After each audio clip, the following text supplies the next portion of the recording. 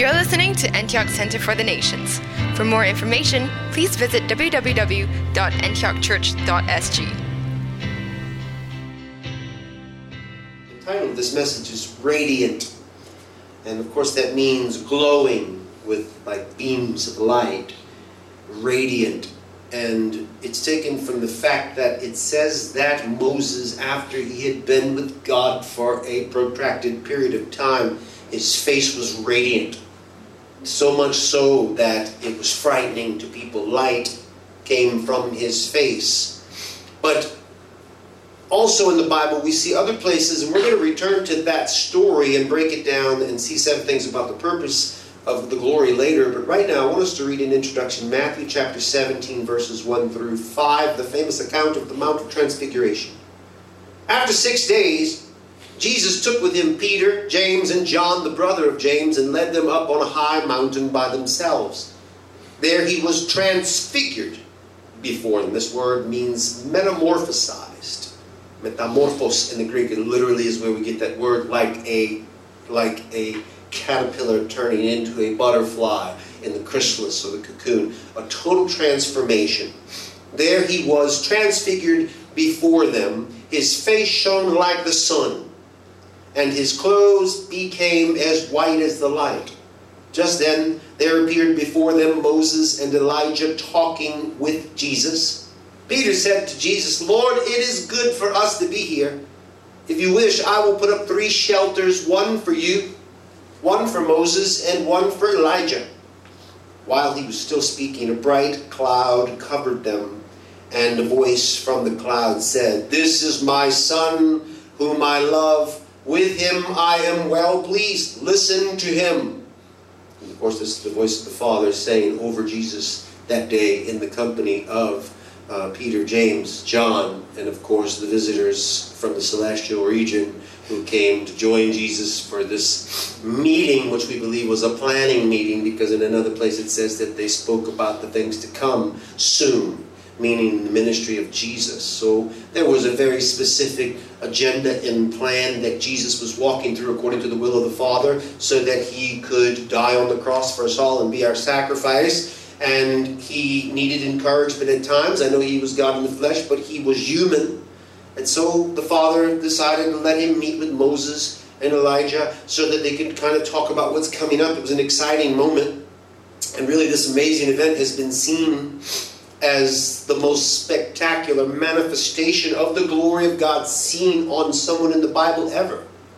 I mean, we see other manifestations, the aforementioned Moses, which we will cover. We see other people having great things, fiery chariots, picking up Elijah, who is also here.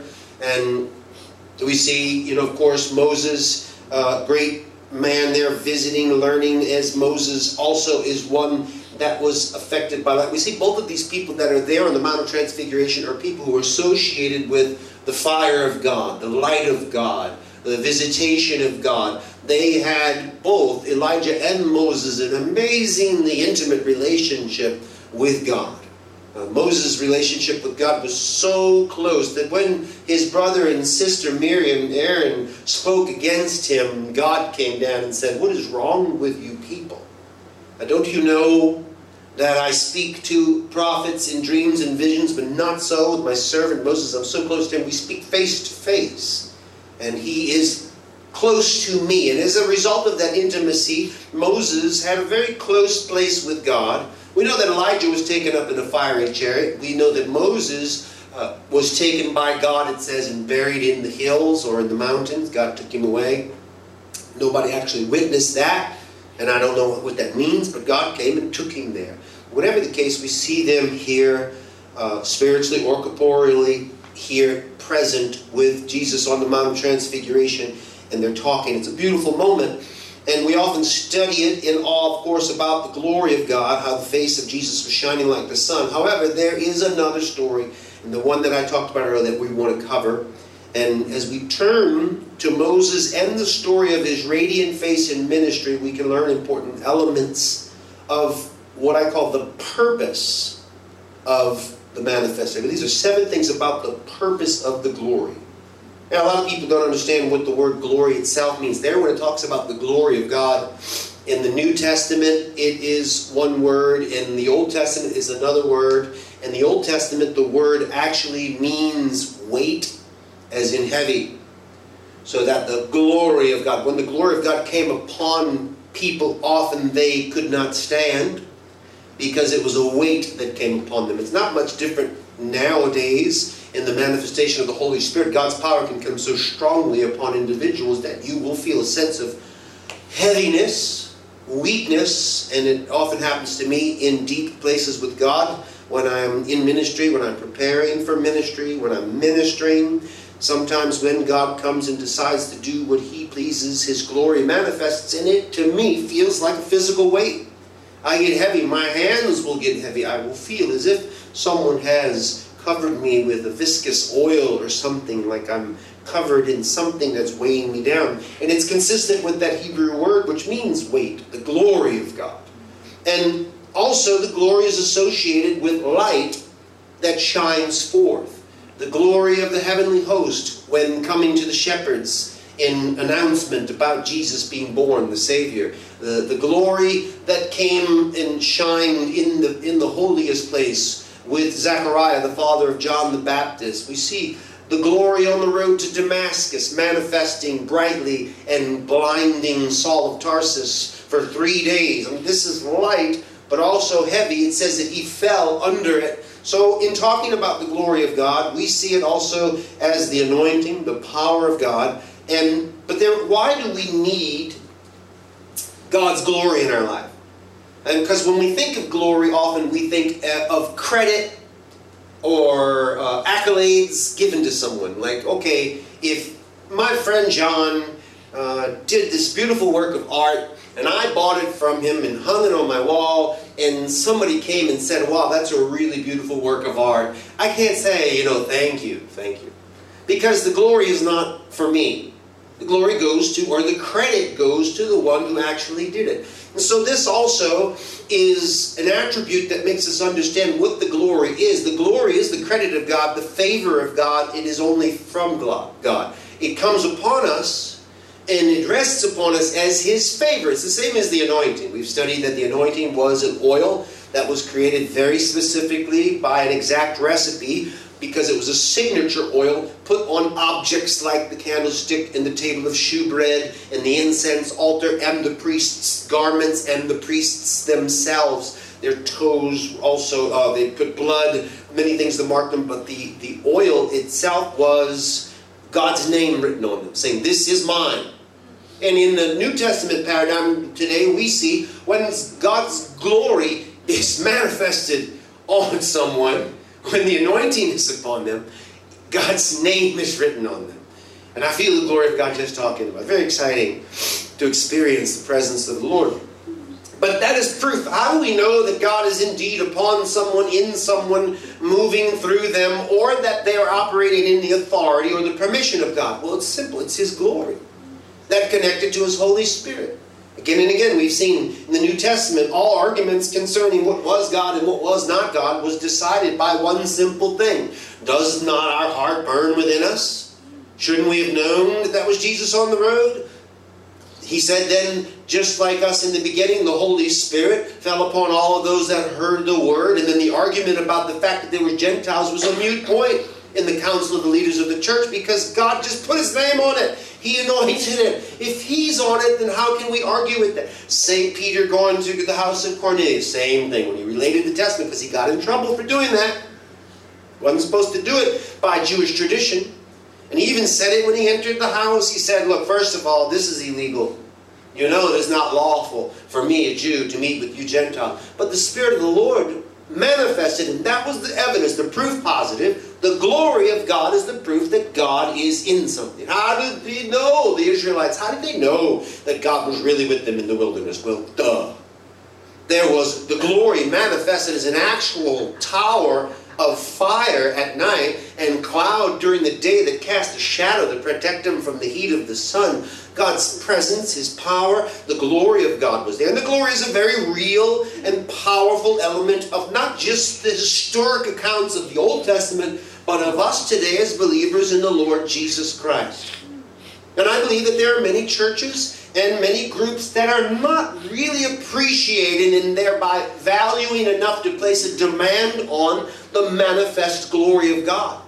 And if they did place a demand on it and insist that according to the pattern of the Word of God and what we see in the Scriptures, that God could manifest, well, how much more potent, powerful, and convincing would their witness about Jesus be? If it's anointed, if the glory of God is on it, if when we speak and we tell someone about Jesus, correspondingly there is also this weight that comes upon them.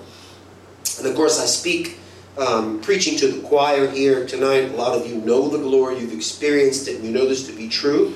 But for the sake of anyone that may be listening online, I like to labor the point again and again so that we have clarity about this. But here then, okay, we have the glory. And we ask the question, well, what the purpose of the glory be? Well, there's many purposes for God's glory to be upon us.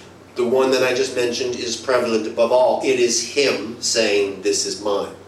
But in the story of Moses, in the account of his radiant face, I found some interesting principles, and I'm going to get a little deep tonight concerning what I refer to as me in a position as a custodian, and you count in this category as well. We are custodians of the anointing of the Holy Spirit. It is given to us. Now, it's dangerous for us to overthink the anointing and decide that it is a sovereignly operated thing that God alone controls. It does not. He gives it to us, just like the talents and the minas, just like all the other things, the wisdom and the Bible itself. He gives us the glory of God, the anointing, so that we can use it in such a way that it will be effective and powerful. And I'm going to go into some depths about that subject tonight, but I want to start with number one concerning the purpose of the glory. The glory is connected first to words and covenant. It always is. Then the Lord said to Moses in Exodus 34:27, write down these words, for in accordance with these words, I have made a covenant with you and with Israel. Now, of course, the words that God is talking about to Moses here are the words of the covenant or the Old Testament, primarily the Pentateuch, Genesis, Exodus, Leviticus, Numbers, Deuteronomy, though the Torah, those 5 books given to Moses. Moses wrote them down, and that then was given over to the people.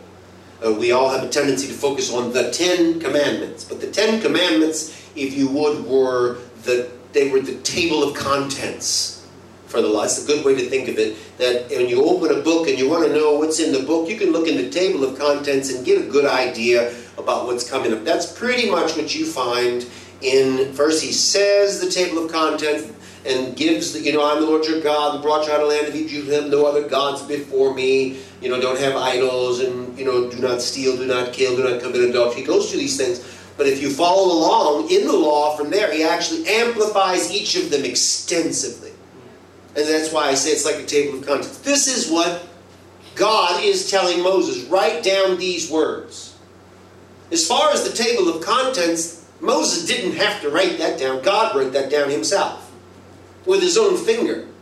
He just took tablets of stone, and God put the table of contents or the outline of the law in his hands, and then Moses fleshed it out by direction of God, directly, face to face. He was basically like a cleric.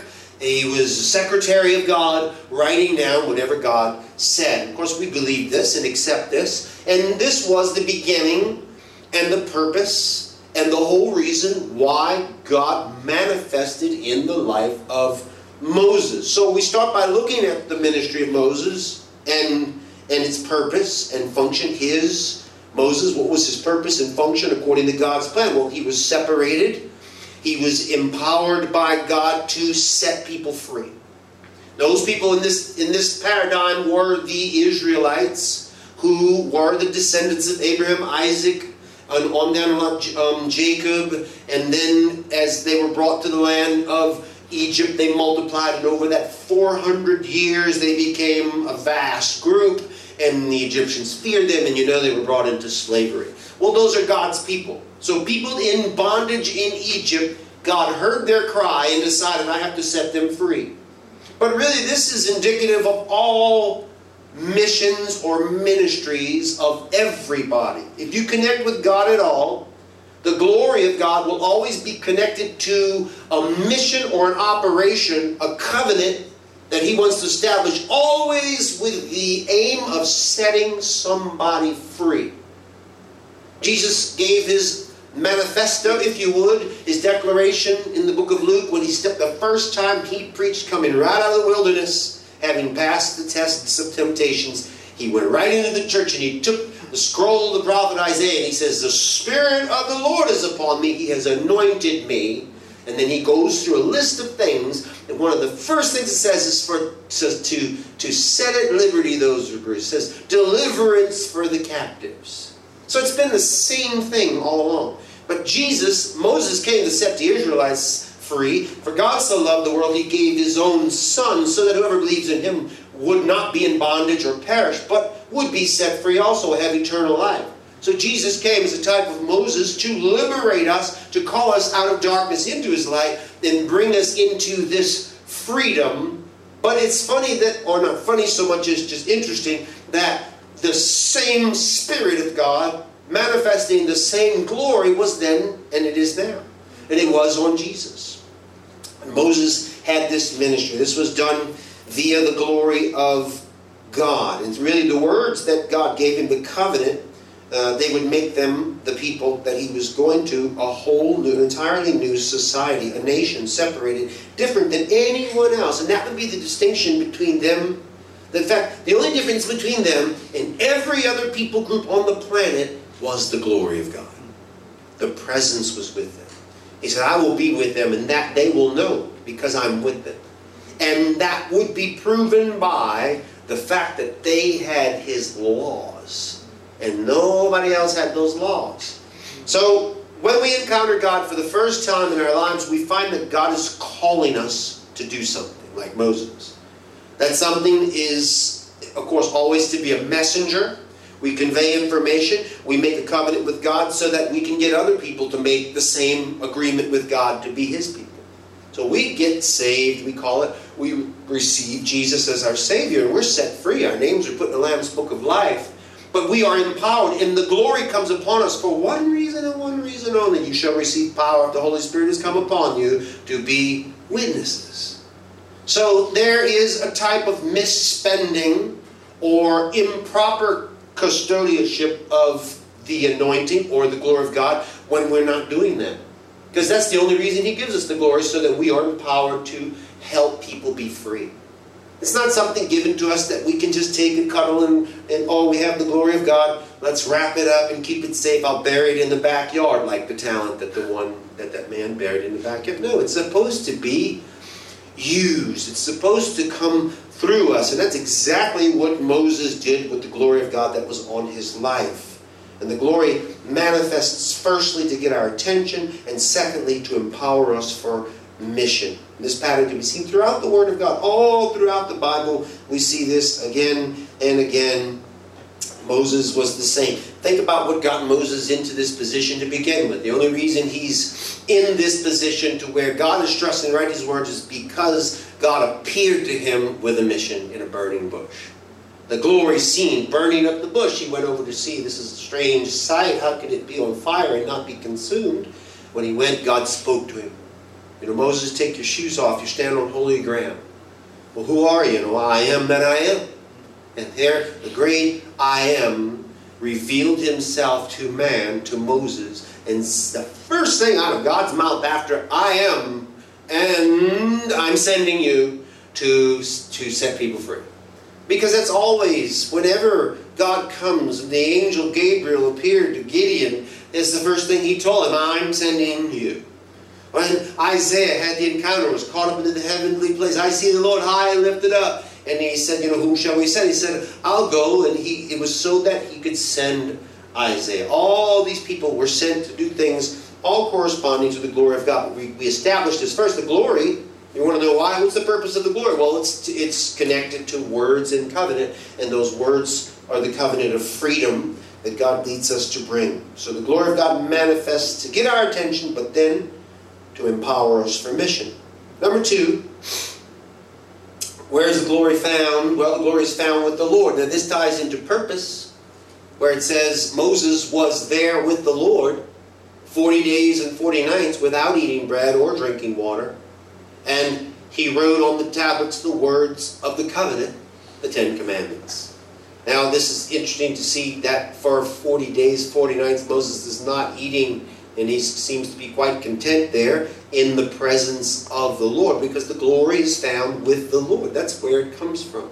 If we want God's glory in our life, it comes only through one thing, and that's intimacy with Him. And that is manifested in the relationship we have, and displayed in the face. It says in 2 Corinthians 4:4-6, the God of this age has blinded the minds of unbelievers so that they cannot see the light of the gospel that displays the glory of Christ, who is the image of God.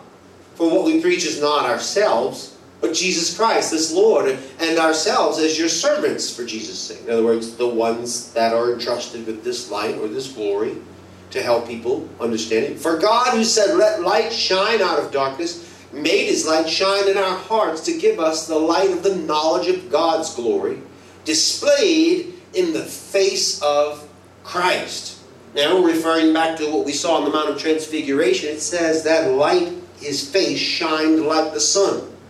So that display that Peter, James, and John saw for themselves and were able to be totally changed by. There's no way you could not be changed by viewing that. And they felt like dead guys. They couldn't stand in that presence, and Jesus had to go raise them up. They saw that light. That's how we know the story, because they wrote it down after. Even though they're told at that moment, don't tell anybody about this. Jesus said, no, don't say, they're not ready for this. This is the next level stuff. And they're not going to get this. So you just keep this in your heart for now. Later on, you can tell the story. But as for now, let's take this one step at a time. But they saw this in the face of Jesus. Now this scripture is talking about, and really Paul writes extensively to the church in Corinth about Jesus and the glory of God manifesting through Him, and how that affects us, changes us, and causes us to be able to become something new, something we have not been. So really the display on the Mount of Transfiguration was transformative, not just to the ones that were there, but to us today. So that same display, in fact, I mentioned that word metamorphosis, it only appears 2 times in the Bible. That same Greek word, one is in the Mount of Transfiguration, and the other is in the passage where it says, we'll see later, where we are changed from glory to glory. And that's us being transformed.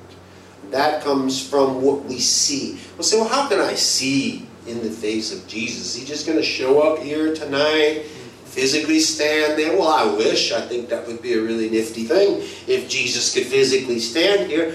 But we don't need that, because we have the Holy Spirit. And we do not see, we do not live by sight. We live by faith.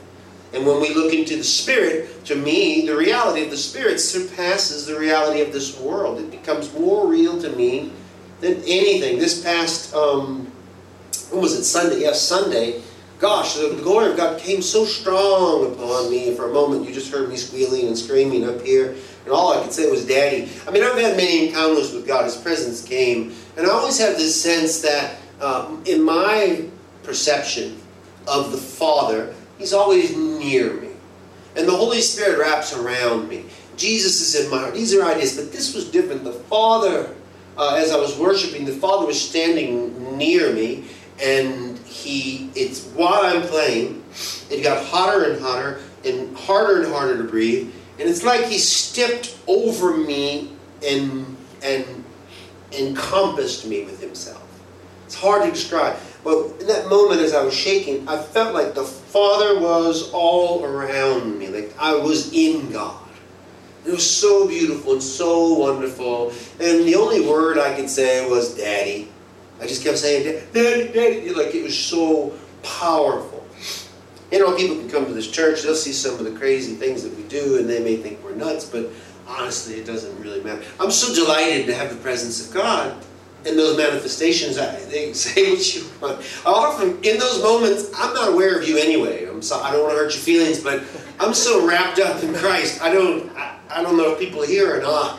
I'm just lost in my Father, and I'm so happy to be there and excited that all of us can have that opportunity. So here we say, let light shine out of darkness. He makes His light shine in our hearts. We look into the face of Christ in these encounters, in these experiences, and we're transformed every time our faces look into the face of Jesus. So the glory of God is really what alters our earthly state. When we are with the Lord, when we are intimate with Him in prayer, in worship, in our home time, and here collectively in the synergy of the church together, two or more gathered, that corporate anointing of His presence is powerful. In that moment, we are changed. God does great things to us, and the glory of God alters our state. So the God factor of us in earthly ministry is the glory shining in and through us. And I often say it because it's true. God can only be as real through you as He is to you. And if you have not come to a place where God is so real to you that it has eradicated all doubt, and you're in a place of enlightenment that's so extreme that doubt is funny. You understand? But doubt can become humorous. Like, that's just pathetic. It's pathetic to think, how could anybody doubt? Because I've had such experiences, and I say generally we have had. If you get to that point, that is a state of enlightenment that gives so much power, so that when you speak of Him, you speak as if you're talking about the taste of coffee. Because you have had coffee, right? You drink coffee, you know the taste of coffee. You can tell somebody about coffee because coffee. You don't have to imagine coffee. Because you're a partaker of coffee. You've tasted of the goodness of coffee. Like it says in Hebrews 6, those that were once enlightened had tasted of the good word of God and the powers of the age to come. Well, then we can represent Him in such a way. And as we look deeper into Moses and the story of his radiant face in ministry, we can learn important elements about this. And so the first two that we've already seen is, of course, that the glory is connected to these words, and the glory is found with the Lord, so it behooves us to constantly deepen our intimacy with Him. To constantly push into a place where we are close with Him. Number 3, the glory makes us radiant as we speak with God. Now, number 3 is very important. Look what it says here happens in the story. When Moses came down from Mount Sinai with the 2 tablets of the covenant law in his hands, he was not aware that his face was radiant because he had spoken with the Lord. Now, there's a lot here. There's a lot here. Don't worry about her, Dan. It's quite common that you don't have to be embarrassed for your friend. Believe me, we all do this all the time. When God is present, we are tickled. He's like a father that likes to play with his children. He'll go coochie coochie coo and tickle us, and it's wonderful. It's His reality. He was not aware that his face was radiant because he had spoken with the Lord. Now that's important that you hear the words. In other words, because he had spoken with the Lord, his face was radiant. So we start to see a key here, an important key. Because he has spoken with the Lord, his face was radiant, but he didn't even notice. And this goes to show the priority of the elements of God. God's speaking to us is far more important than God's glory upon us.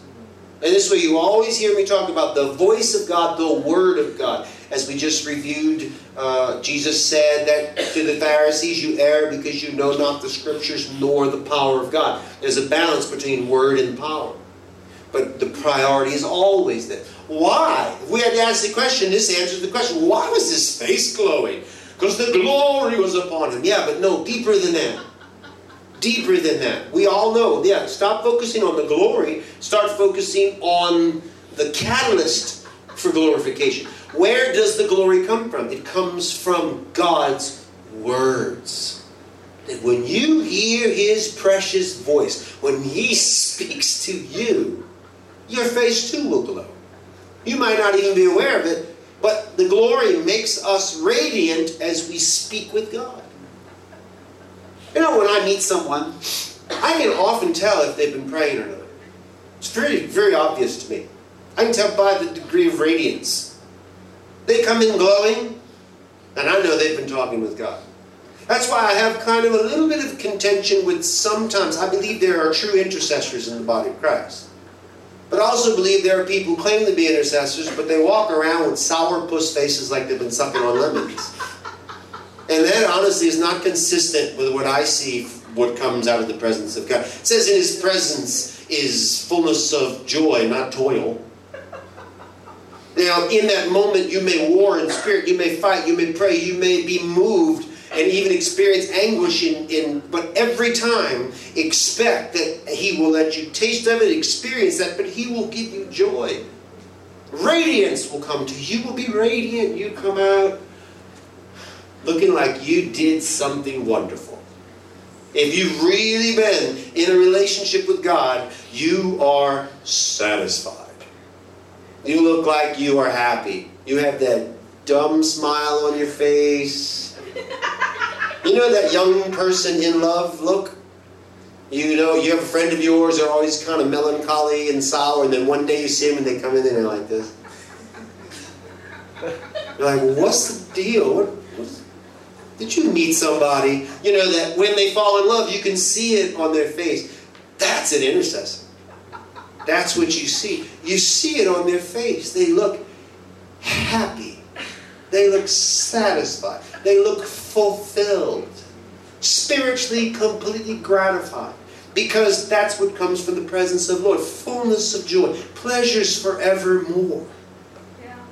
That's really simple, isn't it? It's exactly what it says. So the glory makes us radiant because we're talking to God. Who's not going to benefit from talking to God?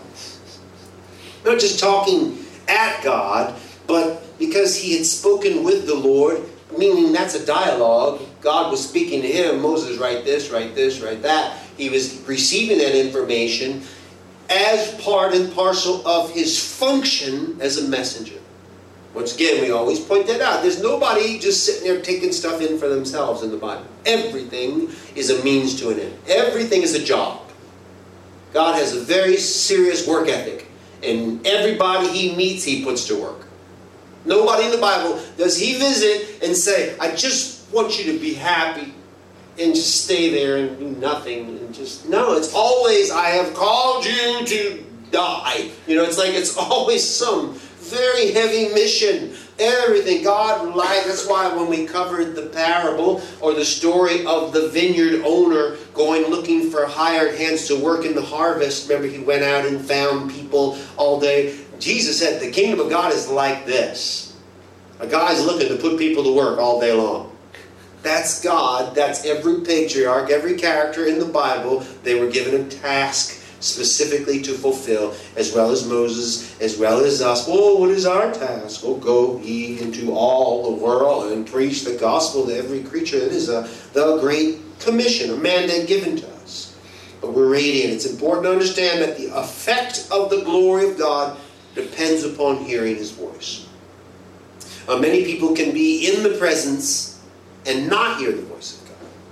And this is an interesting kind of a paradox. We see instances in the Word of God where God spoke and people didn't quite hear it while others did. Same place, look at Acts 9:4-9. He fell to the ground. This is the story of Saul of Tarsus, Paul, and heard a voice say to him, Saul, Saul, why do you persecute me?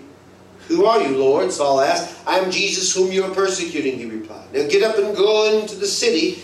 You will be told what you must do. The men traveling with Saul stood there speechless. They heard the sound, but did not see anyone. It doesn't say the voice, it says the sound. They heard something, in other words. Saul got up from the ground, but when he opened his eyes, he could see nothing. So they led him by the hand into Damascus. For 3 days he was blind and did not eat or drink anything. So these people are on the road. God, the glory of God, shined around him like the sun. He says that's his testimony. It's so bright it blinded him. And he heard the voice of God and spoke with Jesus to receive a mission. You are a chosen vessel. He would send him to the Gentiles once again, come to give him work. And in that moment, those people just heard the sound of it, but it doesn't say that they heard any articulate speech. Even further evidence of this enigma concerning the voice of God, John 12:27. Now my soul is troubled. What shall I say, Father? This is Jesus in the Garden of Gethsemane. Save me from this hour? No. It was for this very reason I came to this hour. Father, glorify your name. Then a voice came from heaven. I have glorified it and will glorify it again. And that's very clear words in quotations. I have glorified it and will glorify it again. The crowd that was there and heard it said it had thundered. And that thunder is not a voice. Thunder is thunder. But there were people there that heard. John obviously understood it because he wrote it down in his narrative or his story, his account of the gospel, the non-synoptic gospel outside of Matthew, Mark, Luke. John wrote his own account, and here he writes, it's what I heard. I have glorified it and will glorify it again. He spoke. But other people there heard thunder. Because we can be in the same place at the same time, and God can be speaking, and some will have ears to hear, and other people will not have ears to hear what the Spirit is saying. And that's the issue. It's Spirit words. We perceive them on such a level or depth of reality that it seems like an audible voice to us. Really, it's that gray area, that margin between spiritual and corporeal, earthly and heavenly, that God speaks. That's why God is good at speaking in the twilight of you, when you're just waking up and you have that moment of sleep paralysis. You know that moment where God can speak to you easily at that moment, because really you're in a transition between two realms. The dream state, dreams are just your brain working in overdrive, creating things from whatever bits of information or food or morsels, indigestion. It could be anything. But God can speak on that plane because He has you arrested in a moment where you cannot employ too much of your own thoughts. He can inject things. He does speak in dreams and in visions or trances even. I've actually been in a couple of trances where God knocked me out so He could talk to me. And I wish He would do it more often. I really enjoyed those moments when it happened. But honestly, it happened both times, 3 times that it happened. I was in a very crucial and needful place to convey information that was extremely important to the mission of God on earth. And that's like Peter on the roof. He put him in a trance because this was the first time the Spirit would be poured out on the Gentiles. This was a transition point that would change history forever. And those are the moments. But God can speak to you when He wants to speak to you. But are you listening? Will you hear? Do you have ears to hear? Will it sound like thunder, or will you hear a voice? Well, God's glory comes upon you so that you can. Glory will come, speak to us, but we need to be ready for it. We need to be waiting and begging and asking God, placing a demand on the voice of God. And the ones who connect that way, your face will become radiant. You will shine. I tell this story all the time, but it really was a cool instance. I was in a revival in New Mexico, a state in the United States of America, and we were doing 3 services a day, and 2 main services and a middle service. We did it for 8 days, constantly. It was so powerful. The visitation of the Lord came so strong. By the time we were in the 5th day, people could not enter the church properly. What I mean by that is they were losing consciousness in the doorway. And people also had to be drug out of the car park because they got out of their cars and passed out. I'm not exaggerating. It was a revival. And they had to bring the people in, they didn't want to leave them out there. It was cold and snow was coming. It's New Mexico, actually Los Alamos. Los Alamos is very famous for the development of the nuclear program in the 1940s. I mean, that's the guys that made the bomb that was dropped on Hiroshima. But anyway, that little town, highest percentage of PhD holders in the United States of America in a small town. And I went and preached, to these. I felt so inadequate. What am I going to preach? I was like, I don't know much, but what I got is the anointing. And boom, it hit. And no matter how educated they were on the ground. And God manifested Himself greatly to them. And during that time, it was so wonderful. After one of the meetings, it was late, and I wanted a Diet Coke.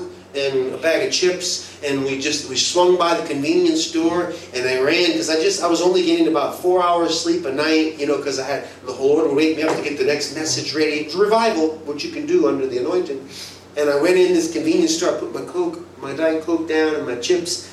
The lady behind the counter looked at me and went, and backed away, and she reached over to her friend that was behind the counter with her and slapped her. What do you want? She looked at her friend. She said, look at that man's face. And she looked up and the other lady looked at me and did it twice. Huh? And they're staring at me. I'm thinking I got some big booger hanging out my nose or something's wrong, checking my fly, like what? And the lady looked at me and said, I swear I see light coming out of your face. Like light.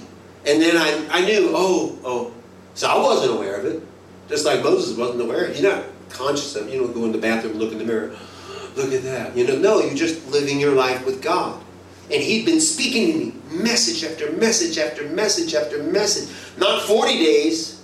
Maybe if it had been 40 days like Moses, I would have had to put a veil on. But it was enough for those ladies to see it. And I explained to them. I said, actually, I'm here working as an evangelist doing a revival. And I've been preaching service. I knew it. Jesus. And they were both Christians and a couple of African-American ladies. And they loved me. I loved them. They were so happy. Great experience. But it's possible for us for people to see God's glory on you. Amen. Number 4.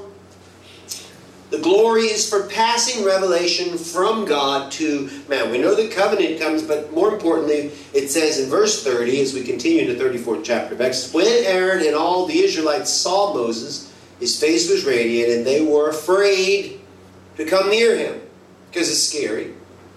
But Moses called to them. So Aaron and all the leaders of the community came back to him. If they came back to him, it means they ran away from him. You understand? So he came down on the mountain. He don't have a clue. He's just got his tablets. He's coming down there and he's like, his face is shining and they're running away from the freaky light-faced guy coming down the mountain. But he's calling to them, hey, wait guys, wait up for me. Wait, where are you going? So Aaron and all the leaders of the community came back and he spoke to them after settling that, getting them to actually calm down. All the Israelites came near him, and he gave them all the commands the Lord had given him on Mount Sinai. Now, of course, this is an amazing manifestation of God's glory and power, and we see that Moses, even though the people were afraid of the glory on him, he gave them all the commands the Lord had given him. So really, that's the glory. That was an authenticator of this information being of God. Because the supernatural component was a man's face was glowing. When he gave this information, there was very little doubt concerning its origin. This is exactly a beautiful picture of why the anointing and the glory is on our lives. So that when I prepare a message and I share it with you, out of me, maybe it doesn't manifest always as a radiant light like it did in that one instance. Actually, there were 3 different instances where people saw light in my face. But maybe I wish it would do it pretty regularly. But honestly, if it did it pretty regularly, then would become a strange phenomenon and likely locked away somewhere, or something, or people would kill me. Or you'd be surprised what the miraculous can do. It almost got Jesus murdered 1,000 times. That's why he had to keep running away till ultimately they did get him murdered. And that was nailing him to the cross. But so it's not always a good thing to have your face shining. That's really kind of leading us toward where I'm getting at with this message. But he's doing what he was told to do. He gives the word. This reveals the purpose for which the glory of God comes upon us and flows through us. And I find that the reason why God anoints people is because they're conveying heavenly information to other people. They receive it. They're excited about it. But that's the thing about ministry. You can hear all you want, receive all you want, and be blessed, but it's really not of any real value until you give it away. And then in the preaching of it, that's where your reward comes. And God anoints you to be able to do that. I get revelations all the time. I'm thrilled about them, but I don't let any of them escape me. I write them down because I have an obligation to share those things with you and with many churches around the world. So excited today to get an invitation to NIAS, all expenses paid. So this year, 2018, I went to NIAS, the Island of NIAS, years ago. We had an amazing revival, healing revival, where a real miracle took place and we saw people healed. But I'm going back, and somebody wrote me an email today. Would you please come to NIAS? We will pay. The group that wants to bring, they will pay for everything. I said, we'll pay for airfare, food, hotel. It's all on us. Just go. And I just wrote back, when? Because that's an easy sell. You know, yeah, of course. Somebody else wrote me from India and said, well, you know, when are you coming? And my thought was, well, you know, because they saw me post on my Facebook that I'm going to NIAS soon. I'm excited about it. But I didn't say there. They're footing the bill. They're paying for everything. Yeehaw. I didn't write that. But they wrote, said, well, you know, you said you're coming to see us. And I had to be honest. I said, yeah, but you didn't say you're going to pay for it. And I'm working very hard in faith right now to raise money to go as many nations as I can and do what I'm doing. And God is manifesting that. I mean, I made a choice to go to Cambodia, and on the second trip in for Teaching Nations Session 2 with the group there, and this is fascinating. I actually took screenshots of both the deposit in my account and the ticket price because they're the same, and they were not connected at all. The ticket was $166, counting the fee at 7-Eleven to actually do the purchase, and an anonymous, I don't know if it's anonymous, but a donation was made from the U.S. in the Antioch church website for me, for an amount that translated into, from US dollars, to $166 Singapore. Exactly the price of the ticket. So I just made the choice, bought the ticket, and God's got stuff figured out. He'll cover it, the expenses will come. But in this case, you know, I'll go to India, yeah, but hey, if you're paying, I'll be there, no problem. And there is something about placing a demand on the anointing that's in different ministries, and doing so by valuing it enough to pay for it. Okay, I'll pay. I'm not looking for rings and boats and accolades. I just want to get there. Once you get me there, I don't even need to sleep. Just stand me up. I'll preach and teach. You know how long-winded I am. I'll keep going and going and going. I'll talk forever. Because it's what I do. It's what I enjoy doing. The glory of God is upon me for the passing of revelation from God to man. I have no other purpose for being on earth. If I can't continue to do that, I'd sooner die. I'd rather die and just go home. There's no reason for me to breathe. And Moses is operating in that. And the glory, they were afraid of it, but Moses was conveying massive amounts of information from God to his people. The law. All those laws, some of them so boring, but yet very important. All those things he was writing down. The transfer of power, of glory, caused his face to luminance. And the fear of the people, of course, can be seen. Really, I see it more like respect for the vessel. You're going to honor somebody whose face is lit up. You're going to be a little careful around them. You may run away from them first, but they'll call you back. Wait, come here. So that's what happens. If the manifestation of the anointing comes through us, it does frighten people.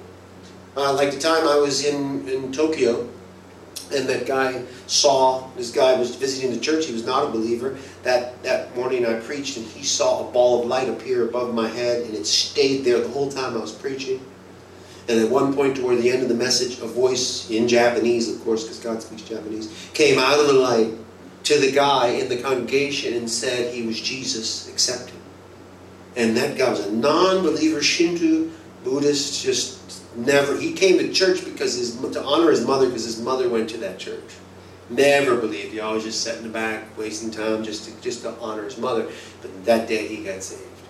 And then we went to his house that evening to a fellowship in the house. And when I walked in the door, he was so scared he backed up against the wall. And I said, hey, I'm not the light. Don't be afraid. I don't walk around with balls of light following me. It was for you, because of God's great love for you, that he showed you what he showed you. That guy, by the way, is still in the church today, and a very good friend of my son Tony, who's there. And really, I believe, will be instrumental to help them do the next things that God is calling them to do. Number 5, we're coming to an end. The glory must be administrated properly. When Moses finished speaking to them, he put a veil over his face. Now there's a learning curve here concerning this degree of glory on someone. It came upon him. He saw that unfettered, uncontrolled, not limited at all, just coming out of him, even though he wasn't aware, he was kind of ignorantly doing this. It was difficult for them to accept. And they couldn't quite understand it. And it frightened them. And so I imagine that as he made his way around the camp, he was scaring little kids. And old ladies were crying, and people were running, and he was a monster. You know, he's walking around, he can't turn it off.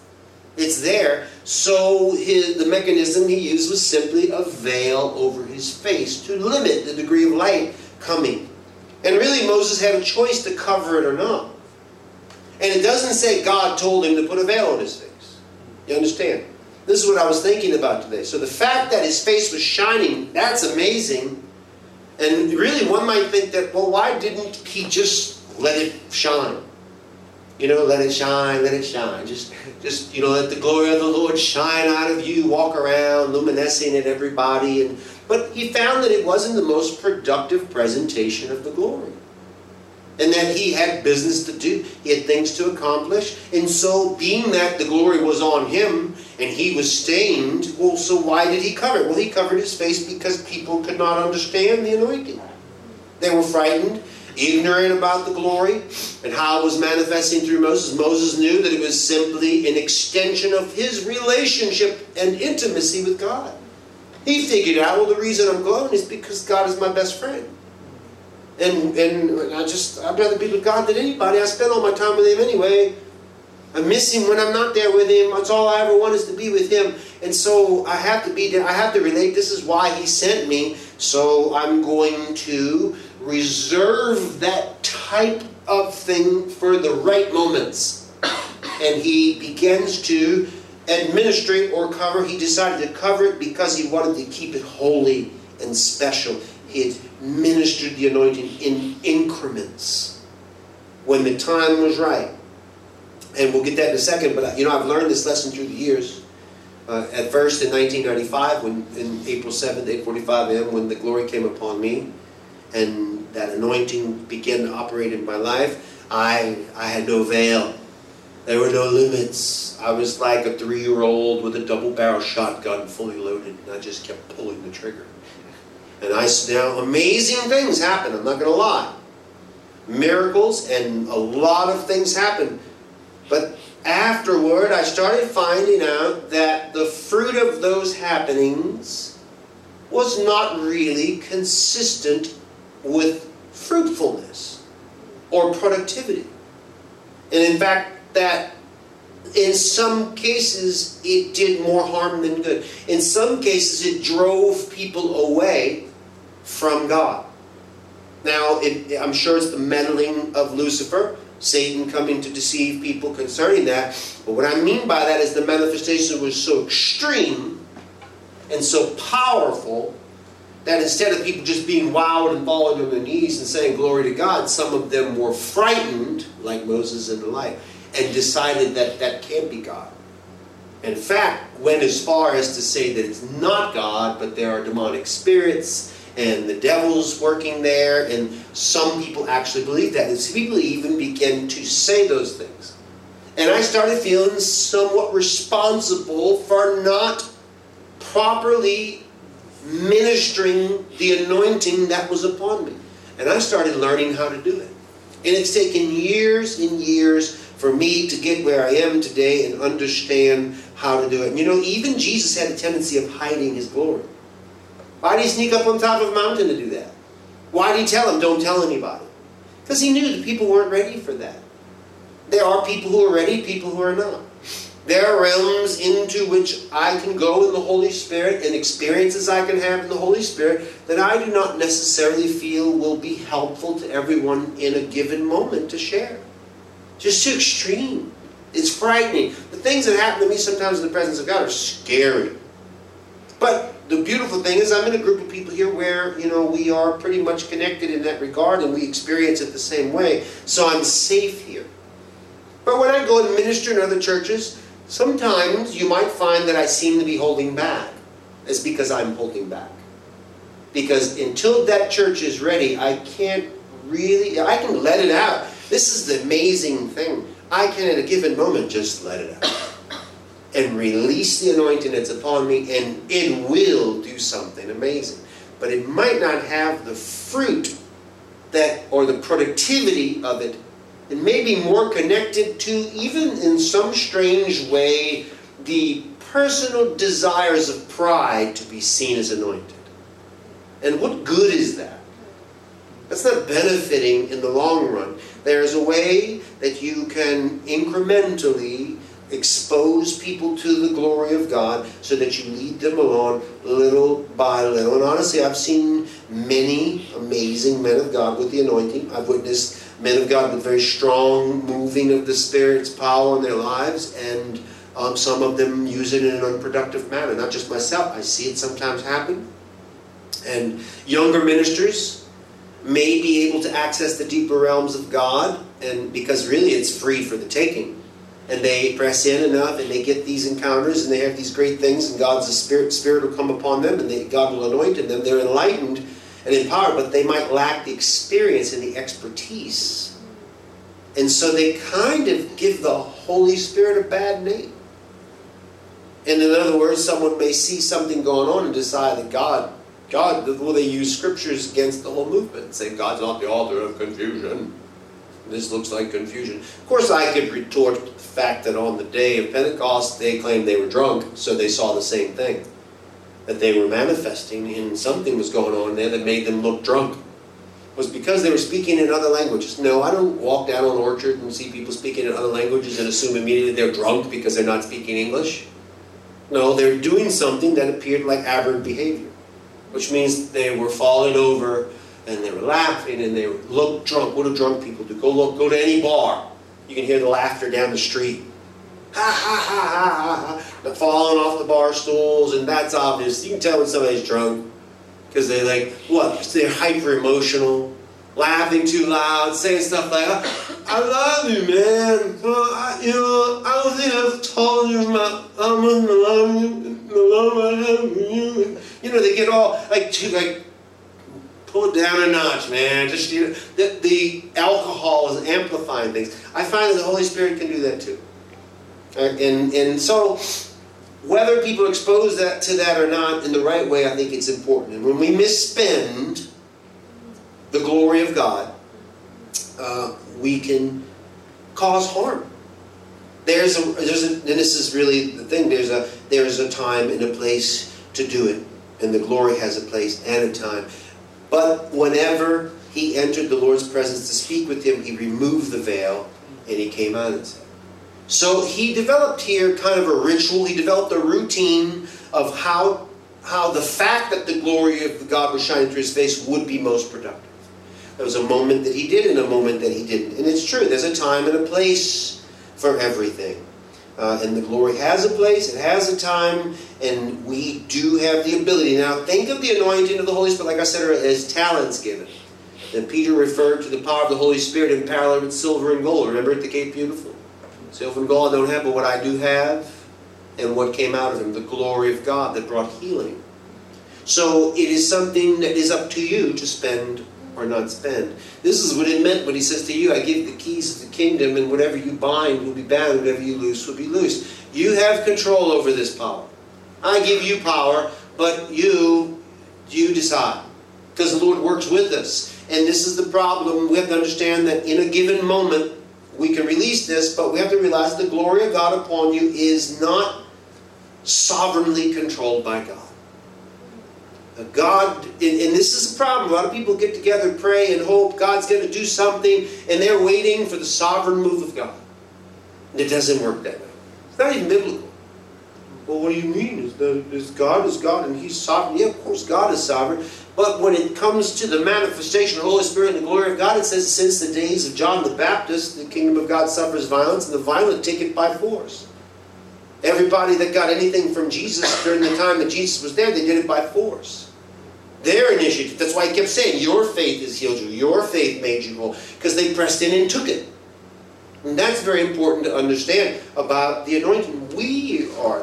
The tongue of the prophet is subject to the prophet.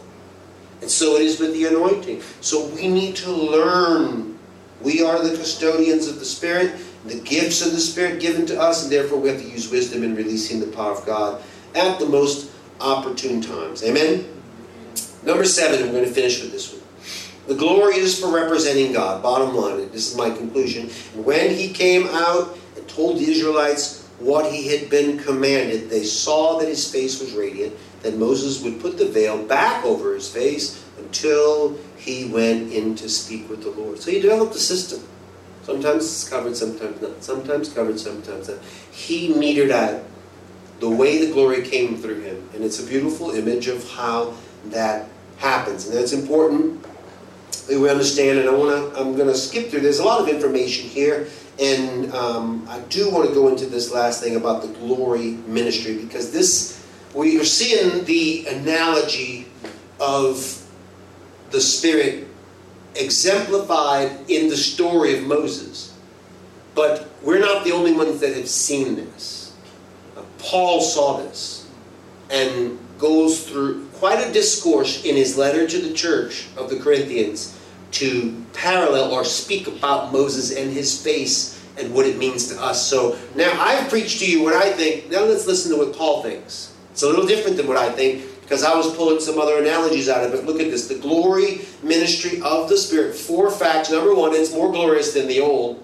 He says in this letter to them, now, the ministry that brought death, that is the law, which was engraved in letters on stone, came with glory, so that the Israelites could not look steadily at the face of Moses because of its glory, transitory though it was.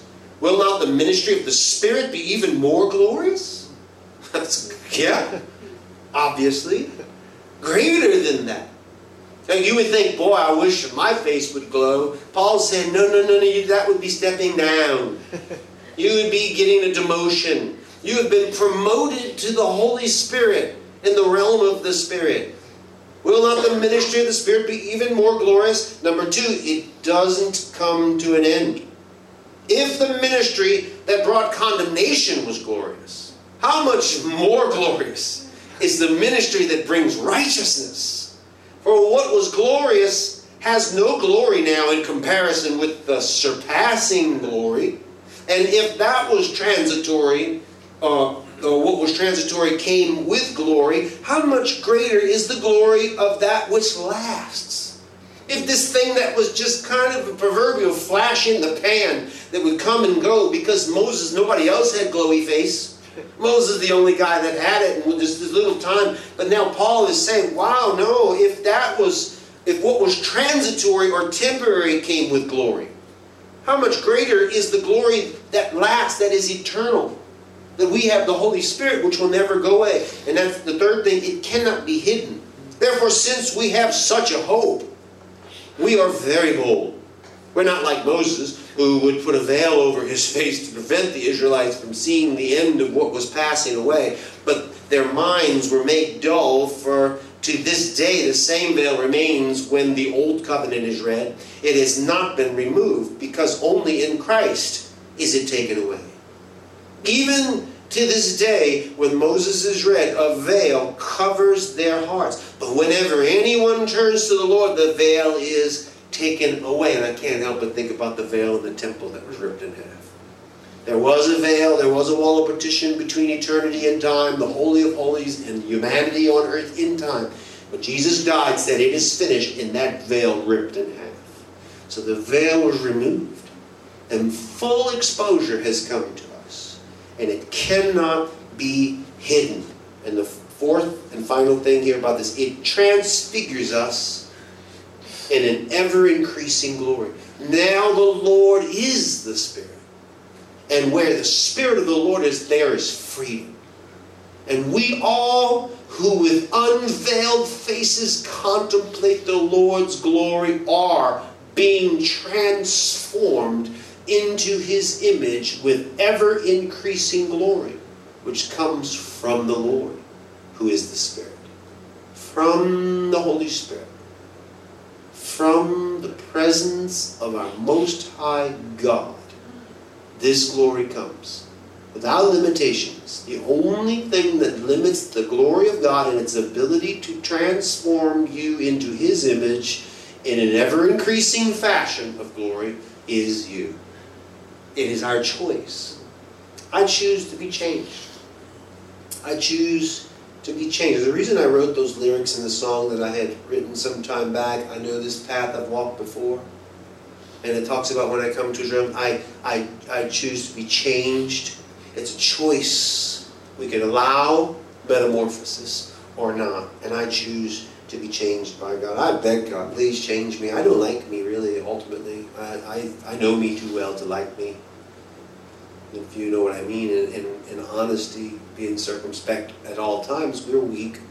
But God is so great, so wonderful, and His kindness leads me to constant repentance, or that word just means change, transformation, from glory to glory, ever-increasing glory. From glory to glory, it's a type of a phrase in the Greek that means it will never end. Grace for grace, where it says that grace for grace. And my Bible school teacher explained it to me one time like this. It means this, that imagine you had a planet, and the planet was covered with daisies. And daisies were the grace of God. And you picked the daisies until you spent all your time picking daisies. And let's just say you got down to the last daisy, and you picked it, lamenting that you'd pick the last daisy and you'd hold it up to the Lord, whereby you would see another planet covered with daisies. And it would never end. That's what the Greek term means. The same phraseology is used for the glory. It will never end. It transfigures us in an ever-increasing glory. Every encounter you have with God can supersede the last encounter. Why would we back down? We get to a level, it's dangerous to start, well, I've received, I've had, I've done. No, we just keep on growing, keep on learning, keep on manifesting God's glory. Let the light of God shine. You beg Him for it at all times. These are the things we saw. Radiant. 7 things about the purpose of the glory. Number 1, the glory is connected to words and covenant. Number 2, the glory is found with the Lord, because it's intimacy with Him. That's where Moses got it. The glory makes us radiant as we speak with God. So our conversation with God, dialogue, we speak, He speaks. Listen carefully to hear Him speak to you. It's not just thunder. He's actually saying something. And in that moment, you then will become radiant. The glory then is for passing revelation. Whatever He's spoken to you, you will speak to someone else. And that's really where multiplication takes place. Because what was a revelation for one becomes a revelation for many. One seed planted can create hundreds of trees. The more people I preach to, the better. That's all I want to do, is just whatever revelations God gives. That's why they're all written down and categorized and cataloged and archived. And I'm ready to teach nations. I'm going to go every place I can and tell them what God has spoken to me on the mountain. And I hope my face shines while I'm doing it. In other words, I invite the manifestation of the Spirit so that I can pass that revelation. The next one, number 5, the glory must be administrated properly. We're all learning. Number 6, the glory has a place and a time. And that is up to us. We decide. There's a right time and a right place, and when the time is right, we release what God has given us. Number 7, the glory is for presenting or representing God. And we are God's representatives, and we want to do it in such a way that honors God. Amen? Thank you for listening to Antioch Center for the Nations. If you would like to support our efforts, please consider making a donation at www.antiochchurch.sg. Thank you.